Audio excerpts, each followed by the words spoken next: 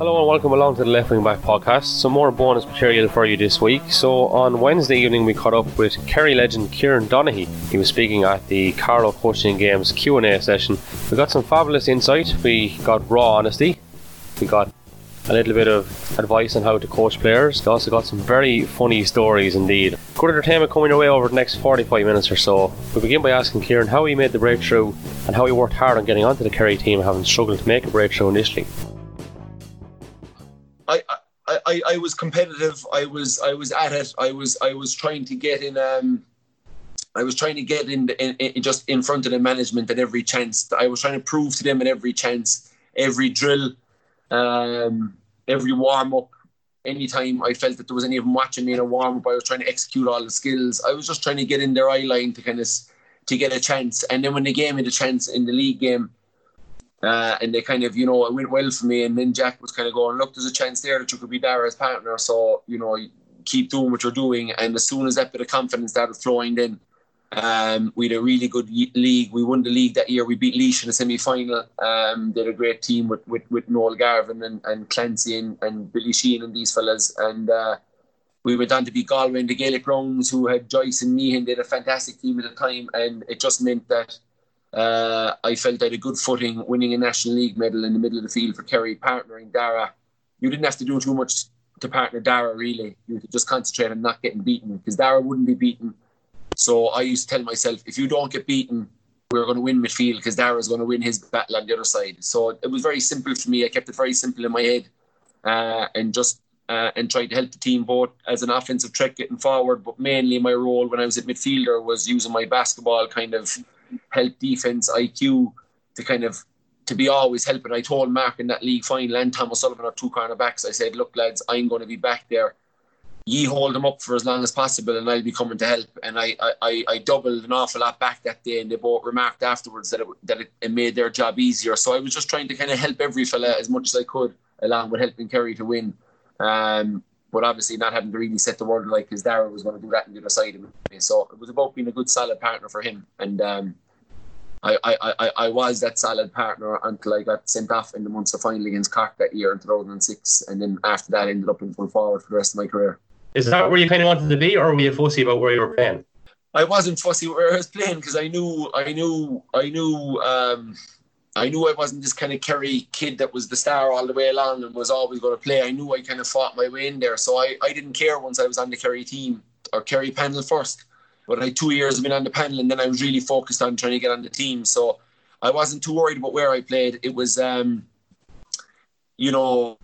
midfield is an easier position to play, because you can kind of get on ball. You're always competing for ball. You're always getting on ball. You can link the play. You can affect the game a lot.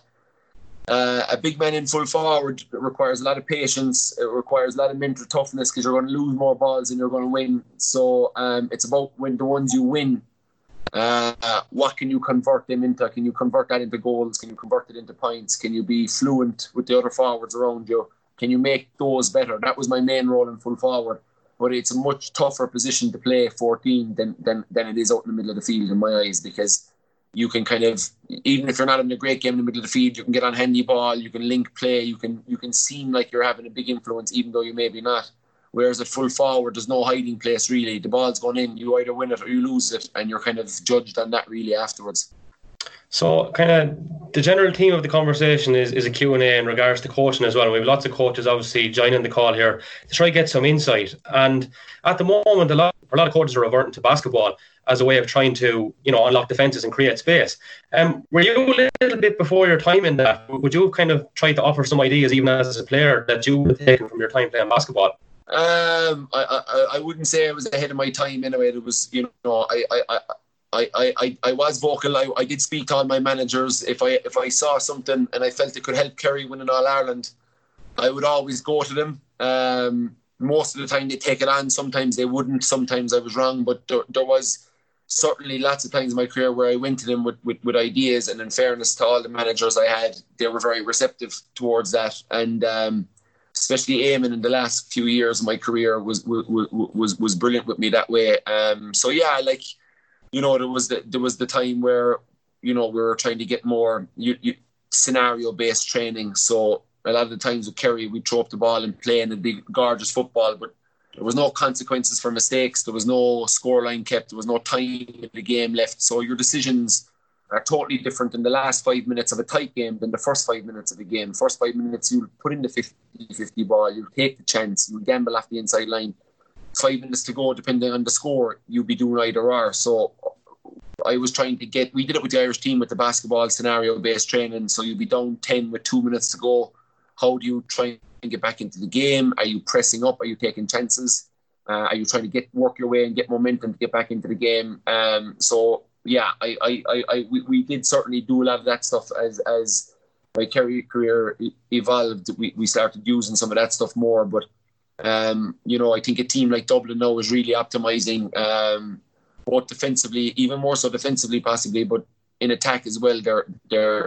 They're using a lot of basketball traits, and they've clearly worked in them. The back door that Conor Callaghan gets constantly is a work of art, and I've seen it from cameras in the Sky Sports studio from way up high, and to see him setting his man up to the understanding of the half forward coming in, knowing he's going to go back door. There's a level of coaching there that's extremely high in Dublin, and a level of IQ in the players.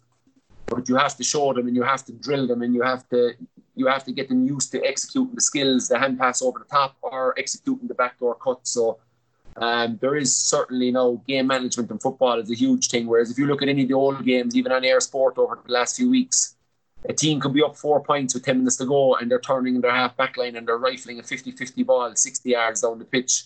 It's just it's completely turned now to where basketball, you're always thinking what's the score and what's the time. That's how you play the game. If you're losing, you're taking 3-pointers, you're taking risks, you're trying to get back into it, you're taking, in football terms, you're taking kicks from outside the 45, you're launching balls in on top of the square, try and get a goal. But if you're winning the game, then you're the opposite. You're minding it, you're overcautious, you're trying to be patient, you're trying to get it to the right areas, you're trying to draw free to set yourselves down. So game management is where I think basketball can help GA the most, is actually through game management and putting people in scenarios where they know what to do when there's 5 minutes to go in the game and they've got a 2-point lead. They know what they should be trying to do. And I think that's where, if you look at Dublin and every tight game they've played in the last decade, every tight game they've found a way to get out on top. And that's not by fluke. And it's not just as easy to say it's skill or it's power or it's fitness. They're all too easy to say. It's their level of IQ and it's the decision making down the stretch. And maybe their fitness levels might have a helping hand in how good their decision making is, but at the end of the day they're winning games by making great decisions at vital times of the game, and that's the hallmark of the Dublin team, which is the greatest team to ever play the game. So they have a basketball influence in a lot of their stuff. So in the past year you've obviously come on board with the IT Tralee team in terms of Siggers and stuff. Are you enjoying the transition from player management and coaching and stuff like that? How different is it? How much of a challenge is it? Do you like it more? Do you like it less than playing? Fair play for bringing up the Siggers in chat, considering Carlow IT kicked their arses inside in Tralee. But no, it was enjoyable. It's a bit tough because in Kerry you have the provincial or you have the North Kerry Championship, you have the South Kerry Championship, you have the West Kerry Championship, you have the East Kerry Championship, and they all have to happen after the county championship. So they always happen in kind of late November, December when you're trying to get ready for Sigerson. So we had a lot of our guys that were gone. We had a good few guys in with county teams that were gone. So I found it hard, but I really found it enjoyable working with the guys. And we did little stuff. We met we have a beautiful new centre of excellence in the campus in the IT and the Kerry Sports Academy. And it was a huge hall with 4 basketball courts going across, but it's massive. It's 100 by 50. So I was able to bring the boys in there and walk them through certain stuff we wanted to do on kickouts, on the opposition kickouts, where I wanted them defensively in relation to the ball. And we always did that at early in the morning at 7 o'clock on a Friday, where I knew even the county guys could get out of bed a bit early and just come in and at least be there with the lads and walk through, and they were brilliant. And David Clifford was our captain. He was outstanding. He was a massive influence on us that year. But we were a bit unlucky, and as in sport goes, things can turn and things happen in games and you lose. But I really enjoyed working with the guys. But the only frustrating part for me was actually try and get bodies there on a regular basis where you're not rehashing points, stuff you've done the Tuesday night, about a game in 2 weeks. You have to do it again on the Thursday because you have 5 fellas that come in and they mightn't be there. You can't do anything new because the guys that were there Tuesday aren't there because they're training with their club because they've got a game the weekend. So it was a bit of a, but every Sigerson manager will tell you that. Every Sigerson player will tell you that. It's very frustrating for them. And the one thing I was clear with the players is that I would not ring them and force them or try and talk them into playing. I said, if you've got a club game and you find that more important, I'm totally okay with that. You make your own decisions. I'm not going to be ringing fellas, talking them into playing or putting that pressure on them, because I was that guy as a player when I was trying to negotiate basketball and football, and I had people saying, oh, you shouldn't play this, you shouldn't play that. And it's very tough on the player at the end of the day. So I just left it very much up to themselves. But I got a great reaction out of them and really enjoyed it. And yeah, we got through some good stuff. But Carlo, in fairness, were outstanding, and their level of fitness was top class. And they outran us in the last 10 minutes of the game in Tralee, and went on to prove that they were a quality team by pushing all the way on to the final. So it was an enjoyable experience. That was a tough weekend for me because I lost that game on a Sunday, and I also lost the National Cup semi-final in the basketball on the Saturday night. So I was ready for a pint after that on Sunday evening, I can tell you. I think a lot of people are ready for a pint now at this stage with all this going on as well. But look, I mean, you're enjoying it overall, though. I mean, I see some difficulties and I see some comparisons to what a lot of the coaches here might be feeling. It's okay, you have it from the third level point of view, but in terms of the people from clubs here that have county players as well, like, I'm just thinking of the coaches that are trying to implement, say, a game plan, trying to bring that across in training, but you're not seeing the guys. I mean, that must have been a great difficulty to you as well over that IT Tralee team, because really, like, I get what you're saying with the whole training load, but just to even talk through the plan and stuff, you need to be able to put that into practice. So I suppose that must have been a difficulty as well. Like, it is, yeah, and it's a difficulty that county teams are gonna feel for the next 2 or 3 months while all the guys are playing club. But I think what the county teams will do, and I think what club managers in Carlow and Kerry everywhere should try and do, is when you have a team and you've got 2 or 3 fellas on the county squad, you know, you should try and talk to them about maybe once every 2 weeks. We're going to work the training where it's not on a night or a day that you're training with the county or playing with the county, but that you can come down and literally sit in for an hour, talk to the lads, and we'll do a bit of tactics, we'll do walkthroughs, we'll do video, and we'll try and make the most out of having them there, because their skill set and their fitness is taken care of what they're doing with the county team. So you're right, it's about game plans, it's about knowing where guys are. It's about knowing if you're pressing up on kickouts, where guys need to be, if you're back in a zone defence, where fellas need to be. And you can't do that if the guys aren't there and they're just rocking up the week before county championship. But, you know, I think what you'll see from county guys is you'll be training with the club, getting ready for county championship, but the county could be meeting 2 nights a week to go through walkthroughs, tactical stuff, kickouts, everything that you need to kind of really have covered in the modern day. So it will be tough, and it is tough on club managers not having their county guys, but I would say to them is try and organise it where you're not pulling and dragging out of the guy either, but you're kind of saying, look, listen, is there a day to suit you that I can call a session that you can come down, maybe watch the end of a bit of a session, and then we're going to go do a bit of video work and a bit of tactical stuff, and we'd love your input and we'd love you there, and the boys get used to what you see and what you're saying. So I think that's a way that clubs can go in the future, and it's probably the way county teams will go over the next 2 or 3 months, because a lot of county championships, the Kerry one isn't until the 11th of October or whatever. They're out the 17th of October with Kerry. So if you're in a county final,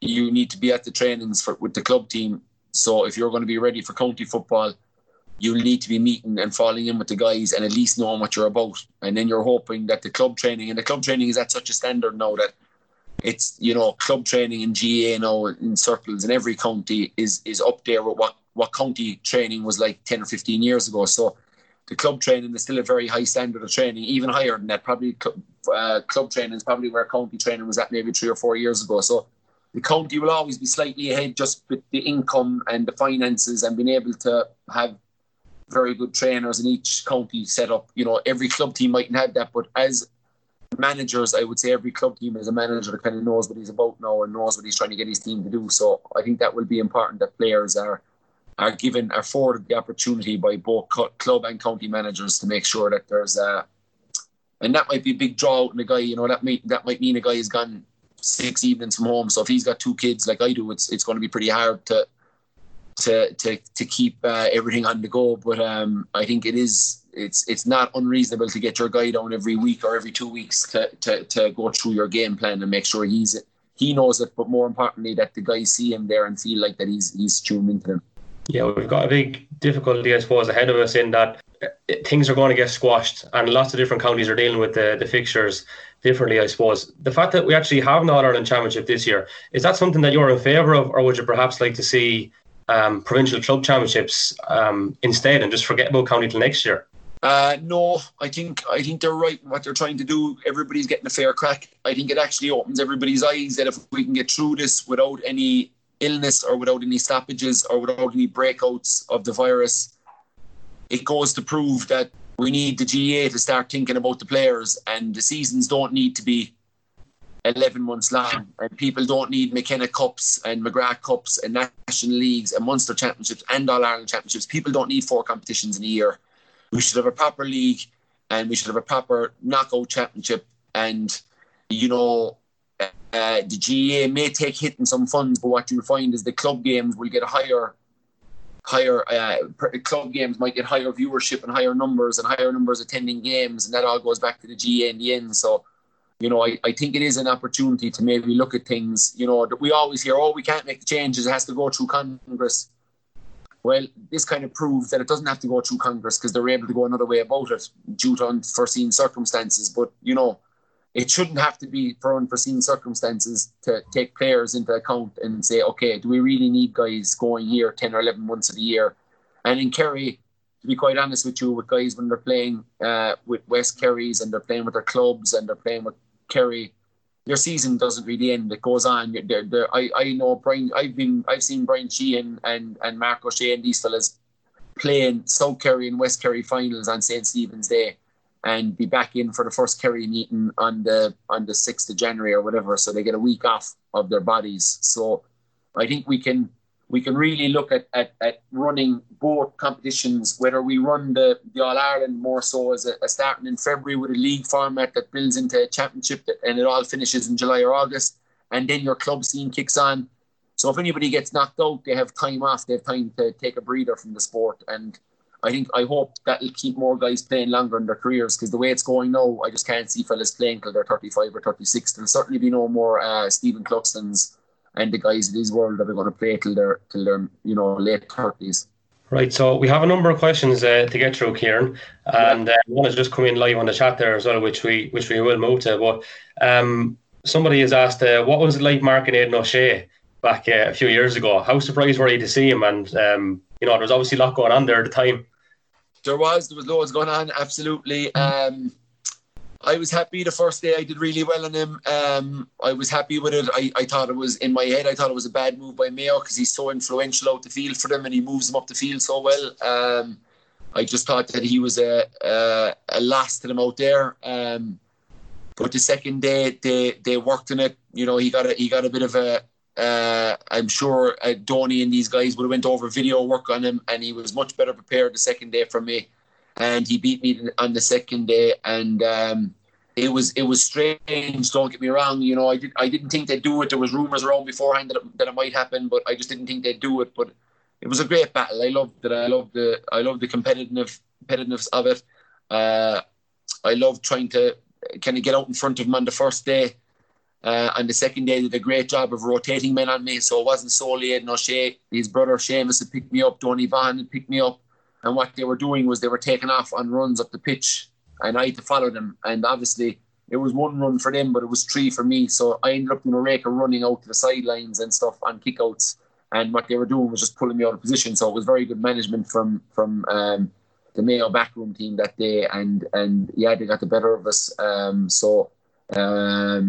It was a very interesting battle, I'll put it that way, over both days. The next question that comes in is, why did you lash out at him? And I'll double this up by asking, how hard was it not to lash out during your career? Because being on the square, you're obviously taking a lot of hardship, and lads are in your ear and all that. What kind of tipped you over the edge that day? And how difficult was it to not lash out a lot of times? I lashed out twice in 2007, and Pat O'Shea was in his first game as manager. I was footballer of the year, and the first 2 league games I got red cards. I wasn't ready for what was coming at me. One was above in Cavan, where I had a defender that just hopped me for 30 minutes, and I couldn't do anything. He just belted off me. The umpire wasn't doing anything. Then I decided to look after it myself, and then I got sent off, and got sent off the week after as well. So I quickly realised that, okay, this is not the way to go. So I wrote it in my book that I just went from being, I was very passive, I felt, in those 2 games, and I was caught reacting twice, which is why I got sent off. So then I started thinking to myself, okay, let's start being the aggressor here. Let you go in and hop a shoulder off the full back, and you start pushing him and letting him know you're there, and maybe that might ease him off and back him off a bit, and you can go play. And if he wants to fight fire with fire, then go with that. But I started kind of in my head trying to be really on edge, hyper aggressive. That's what I needed to do for my team. We had all the footballers. We needed a focal point that was going to carry the aggressive edge to allow the good footballers around them. So I knew what my role was. I knew how to carry it out.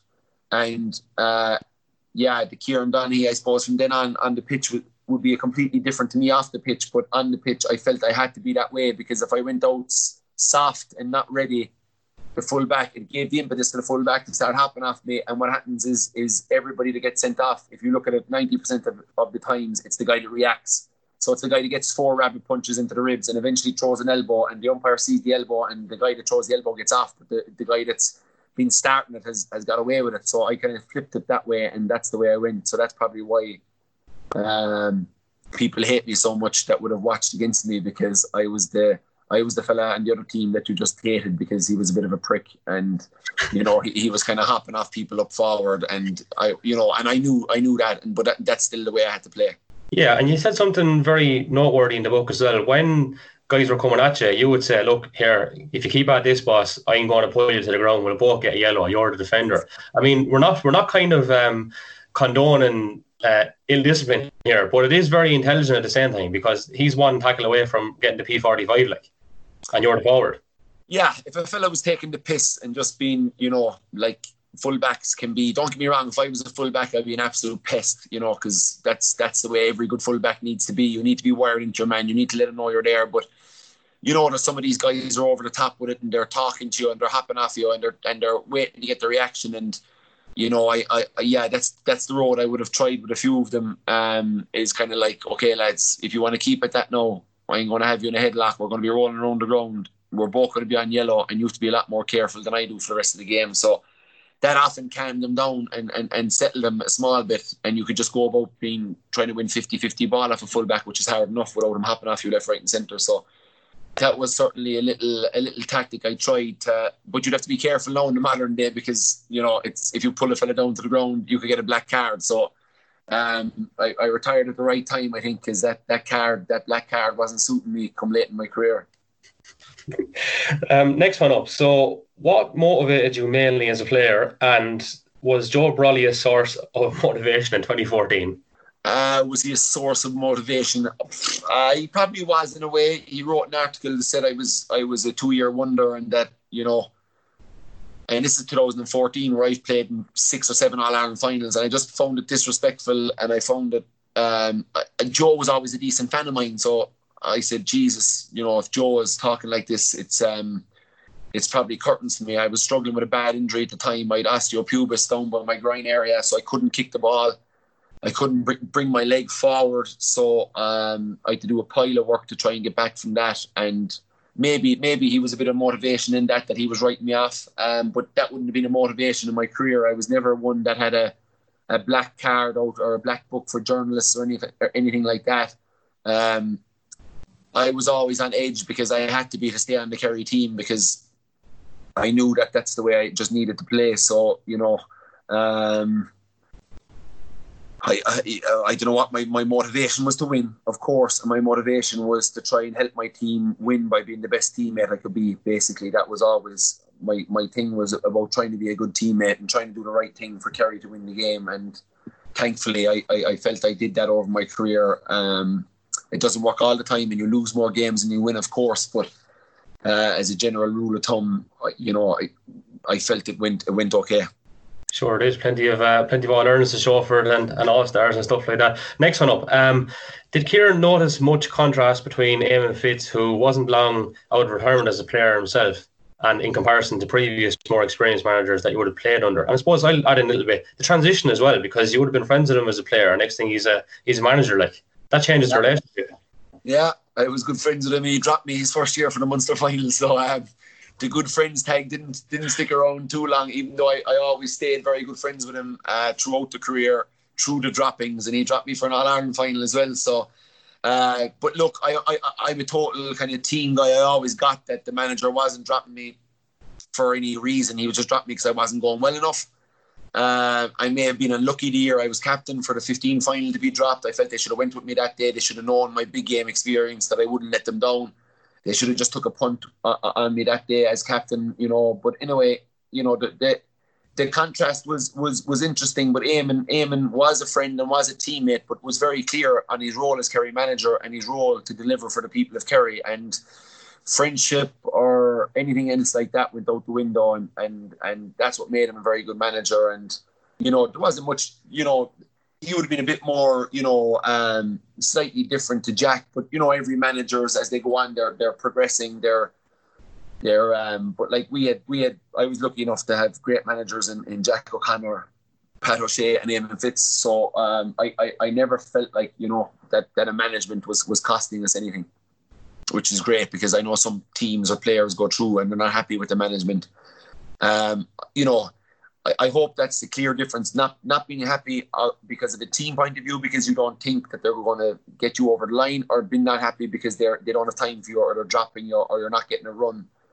There's a big difference in that, and you know, I think the guys that sit around sulking and being a bad effect on the team because the manager isn't playing them, I you know, I wouldn't have any time for that. So when I was dropped, I was very positive, as hard as it was, not being able to tell my mom that I was dropped for an All-Ireland final, you know, her expecting me to be leading the team around in the parade, and only going to her the night before the game because I just didn't want her upsetting the stands, and kind of saying, look, Mom, you can't tell anybody I'm not starting the next day. I am named, but I'm not starting, and it's fine. I'm going to be coming on. I'm going to be in the game when the game's in the melting pot. So I think if you can get all the guys in your team, and I had a very good Russ Bradford taught me a great lesson when I was young. You know, he would have coached us in the Super League, but he would maybe start the worst guy in the team. He might start them in a big game in front of a big crowd in the complex, and he'd take him off after 3 minutes, because that's what you can do in basketball, and you can get a guy in and get a guy out. But he'd start them in a game that mightn't necessarily be the most important game, and you're never going to lose a game in the first 10 minutes or 15 minutes. But what he did is he started guys who were working really hard for him and training really hard, but didn't have the skill level and probably never had the ability to really make it, but that it was a very important cog in the team and that may have potential down the line to make it. So what he would do with that guy is he'd come up to him the day of the game and he'd say, look, you're starting tonight. And like, the guy would be blown away because he'd never think he was starting. He's the last guy in the roster. What Russ would do with that is, by starting that substitute or your number 30 on a football squad, by going to him and saying, look, I'm starting you tomorrow, you know, it's a league game and you've been going well in training, you're giving me a lot of effort and I'm going to give you a chance. And if it doesn't work out for him, he's always going to remember you for that, and he's always going to work hard for you because you were willing to put your neck on the line for him and give him the chance. So I think sometimes we're very routine into the best team all the time and the best 15 take the pitch and this and that. I think there's certain games where you can reward guys on your panel for work they're doing. And if anybody on the team has an issue with that, you sit them down, you explain to them, this is the reason I did it. I feel that guy is important to us and how we prepare this year as a team, and I wanted to reward them. You got the hard side of it because you were dropped for them, but just show me that you don't want to be dropped again in the next training session and we'll be fine. You'll be back in, there's no problem. But you're keeping guys on their toes, you're promoting guys through the ranks that maybe mightn't be expecting it. And after that promotion through the ranks, they go away and they start working harder and they start going to the gym more and they start looking at their diet more, because now they feel like, Jesus, this fella could throw me in at any time. Like, I wasn't expecting that. So that was a great lesson for me. I used that a few times this year with guys in my Sigerson Cup, and you can visibly see the pickup. You know, it's not about the 15 guys that are starting. It's about your attitude from the guys from 15 back. If they're not giving it to you, if they're not bought in, if they're not all into your program, you're gonna come up short every time. And if you can somehow bond the group together, give fellas a chance, give fellas a bit of game time. Don't be so regimental in your selections. Try and not look at every game as a must-win, and try and look at games that are must-win. Try and look at the games that are must-win games, or you give them more concentration, and you really build them up. But if you try and build every game up like it's a huge game, and you start with best team and we have to win every game, that gets a bit old as the season goes on. So I think you can maybe dovetail it a bit better to give guys that mightn't necessarily be of the level to really play, but that they are very important to your setup and your squad. They might be great guys speakers, they might be inspirational guys in the dressing room. You want to keep them engaged, and sometimes you have to think outside the box on how to keep them engaged. And I would say that over the years, the management we had, that's a bit newer wave, or Russ certainly brought that to the table more so than any other manager I had. But I was very lucky, as I said, in Kerry, to have 3 guys that I could trust, that I could go to, that I could talk to, and that I felt had my back. Even when they were dropping me, I felt they were doing the right thing for the team. And once I felt it was the right thing for the team, I could take it. As disappointed as I was, and as pissed off as I was, you can't let that infect into the group. You can't have people walking around their tippy toes on you. It's creating a bad vibe everywhere. You have to somehow put on a brave face, get in there, try and show them that they're wrong, try and wait for your chance. But it's all about taking chances. Life and sport is about when you get a chance that you've put in the work, that you're ready to take it. And the guys that generally take the chances are the guys that have put in the work. So it's a vital part of management, trying to keep your whole squad on track. It's even with the basketball team this year versus the team last year, we had so much more camaraderie last year. There was so much more positivity. Guys were better with each other. This year there was a bit of, bitching going on. Fellas weren't happy with certain stuff the coaches were doing. Coaches weren't happy with some of the stuff the players were doing. It was a bad vibe. Fellas were on tippy toes. Fellas were awkward around each other. Fellas were awkward inside in training.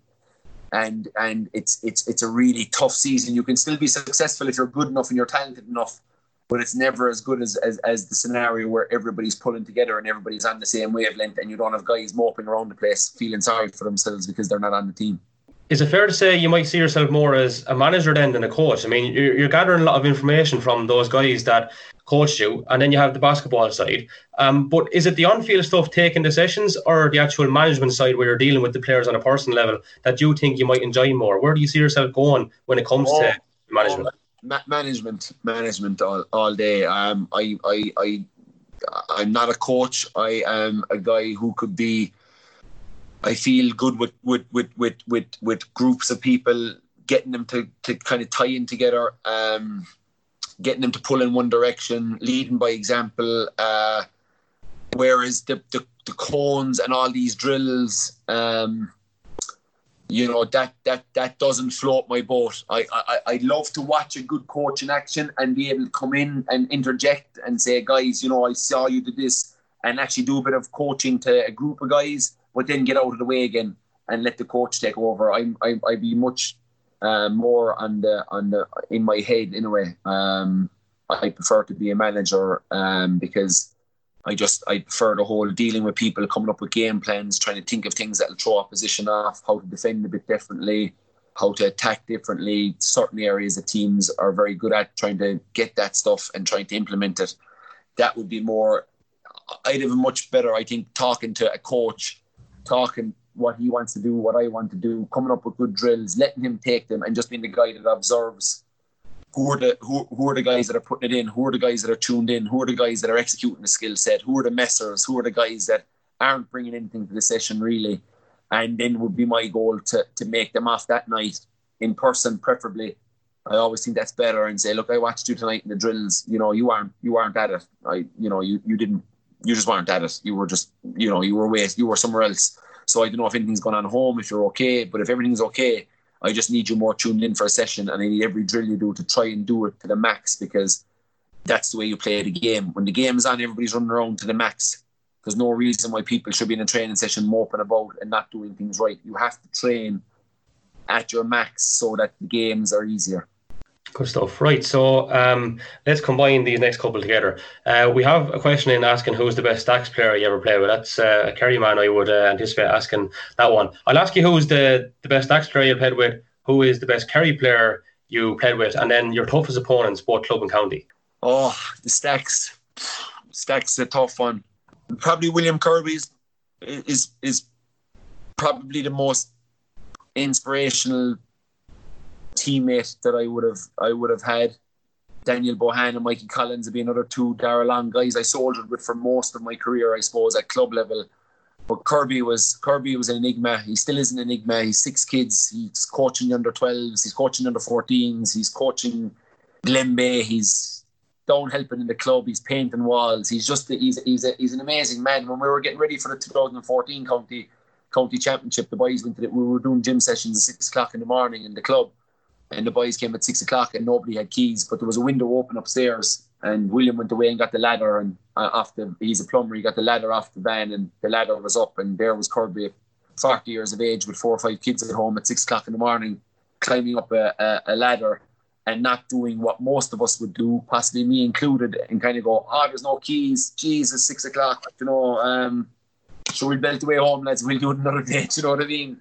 His answer was very much, we're getting in here, we got to get this work done. And on the pitch, he could be erratic at times and he could get sent off at times, but I never met a more competitive animal than him, and just a tough operator and a tough cookie, and went under the radar.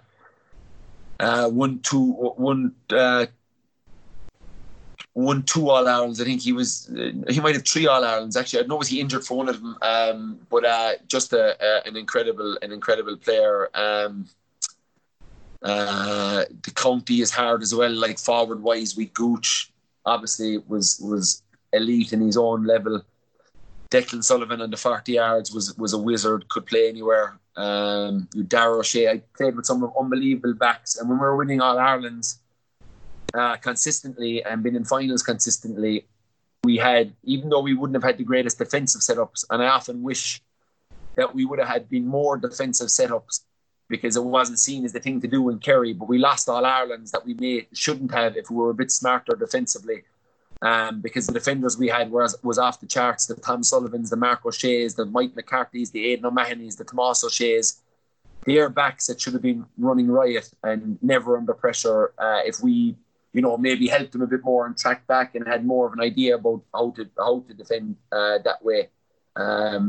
The backs that we had were amazing and were the real reason we were in All Irelands as much as we were. It wasn't me and Gooch and Galvin and these fellas. It was our backs that were giving us a real platform to get up the pitch and deliver. So I don't know. It's hard to stick with one. It's hard to stick with one Kerry teammate because they're all so different and they added so much in different ways. But it's hard. I can't really answer who's the best one of them on a kind of inspirational maybe in the dressing room and in the training ground. Declan O'Sullivan on game day, he was unbelievable on all the big days as well, and could carry the fight and could play it every way you want, could go back and be a dog, could be up full forward, taking you on, kicking points, could score goals, and a really good teammate. But we were lucky we had lots of those as well. But it's probably a long-winded answer, but it's probably hard for me to settle on one guy out of what they're probably 40 or 50 Kerry teammates I had over 15 years. Right. A couple more to get to. We have one saying, I've been watching Kerry every year since the games against the Dubs in the mid-70s. Maurice Fitzgerald is the greatest Kerry forward I have seen. Would you agree with that? Did you see him play much? And if not, who is the greatest Kerry forward that you have seen? Apart from the I'm fairly far down the pecking order on that list, but I would say it's hard to argue with Morris. We've our own man, Austin Stacks, Mikey Sheehy wasn't bad. You've the great John Egan from South Kerry, who wasn't bad either. From Sliam, you have the Gooch, James Donaghy, the new kid on the block, this Clifford kid, who's I only played with him for a year, but he's going to be pretty special. Kind of like Morris in a way, a languid style, an absolute elite kicker off both legs, off the ground or off his hands. And but it's hard to argue with Maurice Fitz. I played against him. I played against him in a county league final. I marked him for 60 minutes. It was one of the highlights of my younger days in a club jersey. He was God down here at that time. I was in the Nally stand in '97 when he kicked the 9 points against Mayo and put on an absolute show. So, there's guys going back further than the 70s too. But Maurice Fitz is I'm not going to argue too much on Maurice Fitz. I was doing the Kerry Mount Rushmore and off the ball the other day, and I didn't have either Maurice Fitz, Gooch, Mikey Sheehy or David Clifford on it because I couldn't differentiate between the four greatest 13s that Kerry have ever had. So I couldn't put one of them in because if I could put one of them in, I'd actually probably just put four of them in, but then you'd be leaving out Mick O'Dwyer and Mick O'Connell and these fellas. So I went in the end with not actually selecting any of those guys because I couldn't. I said they should have their own mountain in Kerry and put statues of the four of them up on top of the four peaks. Are you enjoying the punditry actually just on that topic? Because I know you're with OTB, you mentioned Sky Sports, and how that's obviously a bit of fun, like. Absolutely, yeah. It keeps me engaged in the game. I get unbelievable footage. I get to see every game from 4 or 5 different angles at night time, so it's lovely for my seeing what certain teams are doing and trying to add that to my catalogue of kind of what I would like to do if I was in charge of teams. So it's really good. It's really enjoyable. Sky have been brilliant. Myself and Canavan's so good to work with. He's a class act, obviously a legend on the pitch, but boy does he know his stuff when it comes to video work and analysis. And that's all we said about this. The Sky analysis is so good. All we have to do is try and get more people watching us, which is obviously is an issue with people having to pay for Sky Sports and all the rest. But the days that the games are on, we've had some great games, and he's been brilliant to work with. And after the ball crew are so good to go to be with as well. And in fairness to Jared and the boys, they approached me kind of 2 or 3 years before I retired and said they'd like to talk to me when I retire and stuff. So I was always very relaxed with the media, and I wish somehow we could get the players and the county boards and everybody just to relax about the whole kind of you can't talk to the media and you can't do this and you can't do that. I think it's we're not getting the feel for guys. We're not getting their personality if they're trained to talk and their answers are single monotoned and their messages they're told to send out before they go to the press conference or whatever. I look at the Aussie Rules as a great model. If you look at the Aussie Rules, they're really good. The interview guys coming off at half time, it's a directive obviously from the TV channels to the AFL. Can we do this? And then the AFL say to the clubs, listen, this is what we have to do. We have to, so if the GA said to the county managers, listen, one of your players is going to be interviewed coming off at half time, you might get something real off a guy coming off at half time. And if you say, Jesus, Kieran, you're down 5 points, what's going on? I'd say, geez, I don't know, it's tough out there in the middle of the field, but we have to keep digging in. We maybe have to get better in breaks. You're getting a more live kind of response to a guy. So I think we could do some stuff like that to maybe, let fellas express themselves and let fellas be themselves and not be so, regimental about how you're dealing with the media. Because I honestly was really comfortable with and some guys aren't, and that's fine. If you're not, you don't want to do it. That's no problem at all. But guys that are comfortable talking and don't have an issue with it, I just don't think there should be so much of an issue made out of it. I think it's this whole thing of don't do the interview because if you play bad the weekend, everyone says he did an interview for the Sunday Independent last week, so that's why. So how would he play well? That old carrot. I think Joe Canning put that to bed when Galway won the All Ireland. He had a big 2-page spread the day of the final with Vincent Hogan. And you could see the stuff going on Twitter. It's a big article the day of a final. And Joe went out as always and was the man and led his team to an All-Ireland. And I was delighted because I said at least that bullshit can't be put to him afterwards. If he did lose, was that a reason? Because it's such nonsense that a fella doing an article that could possibly affect how he plays on the pitch is nonsense to me. Yeah, I agree wholeheartedly with that, actually. I'd love to see lads doing it more. I don't actually get why there's such an anxiety there among managers and stuff. Just don't give out in the way. Sure, like you're not going to...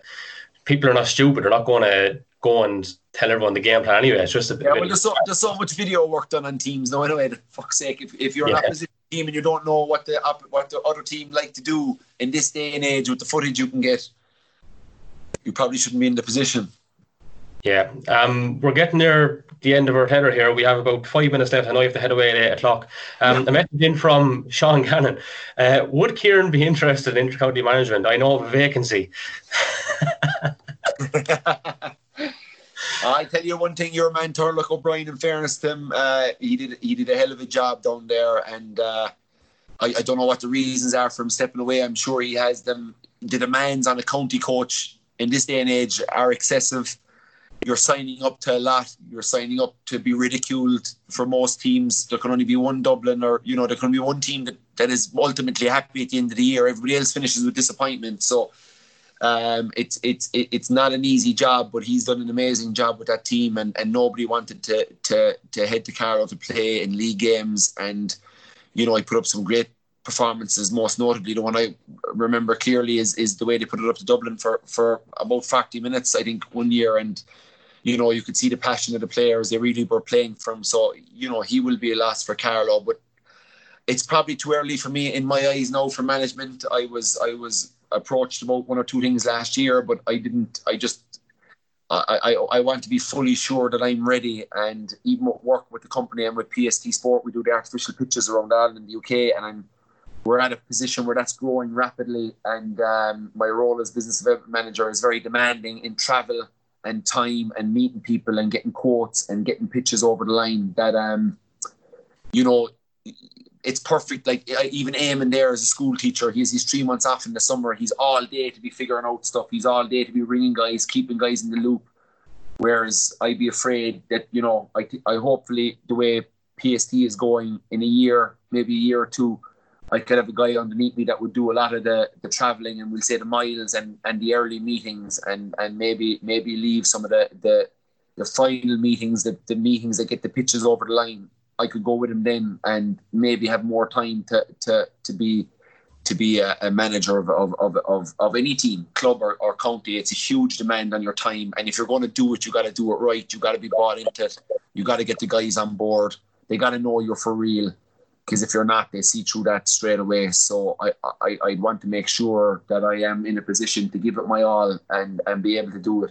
And I also have two lunatics downstairs that keep me on my toes on a regular basis, especially one. The younger one is mental, so it's she is keeping me very much on my toes. So no, I know there's a vacancy going, and I haven't been approached, and that's not why I'm on this, just in case he starts jumping to conclusions. But no, I wish them well in there, but there'll be big shoes to follow in the job that Turlough has done for ye over the last number of years. So I'd just like to congratulate him on his time, and I wouldn't be surprised to see him back there someday in the future in some capacity. Absolutely, he's done a great job. So you don't fancy you crack a Galvin and blow Wexford then? No, I don't think the people of Leinster want to see two billy goats going at it up the sideline. But no, I've been impressed with what Paul's done down there this year, and I've been down there quite a bit with work. And even though there was initial kind of skepticism over guys stepping away and guys being dropped, he very much has them, going in the right direction. And he's had a few big wins in the league, and he's done well on a bit of occasions. So look, I wish him well, but I know Paul lives in Dublin, and Wexford to Dublin is, I don't know, maybe an hour.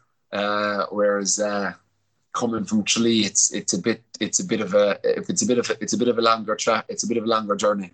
Yes, some fabulous insight there from Kieran Donaghy, and some great stories along the way as well. Great to get that level of honesty, has been a feature for all the podcasts so far on the Left Wing Back podcast. That's really it for now. We're out again Monday with the latest edition of My Time in the Gansey. Do stay tuned, don't forget to subscribe, and as I said before, don't forget to leave the rating. Until then, take care.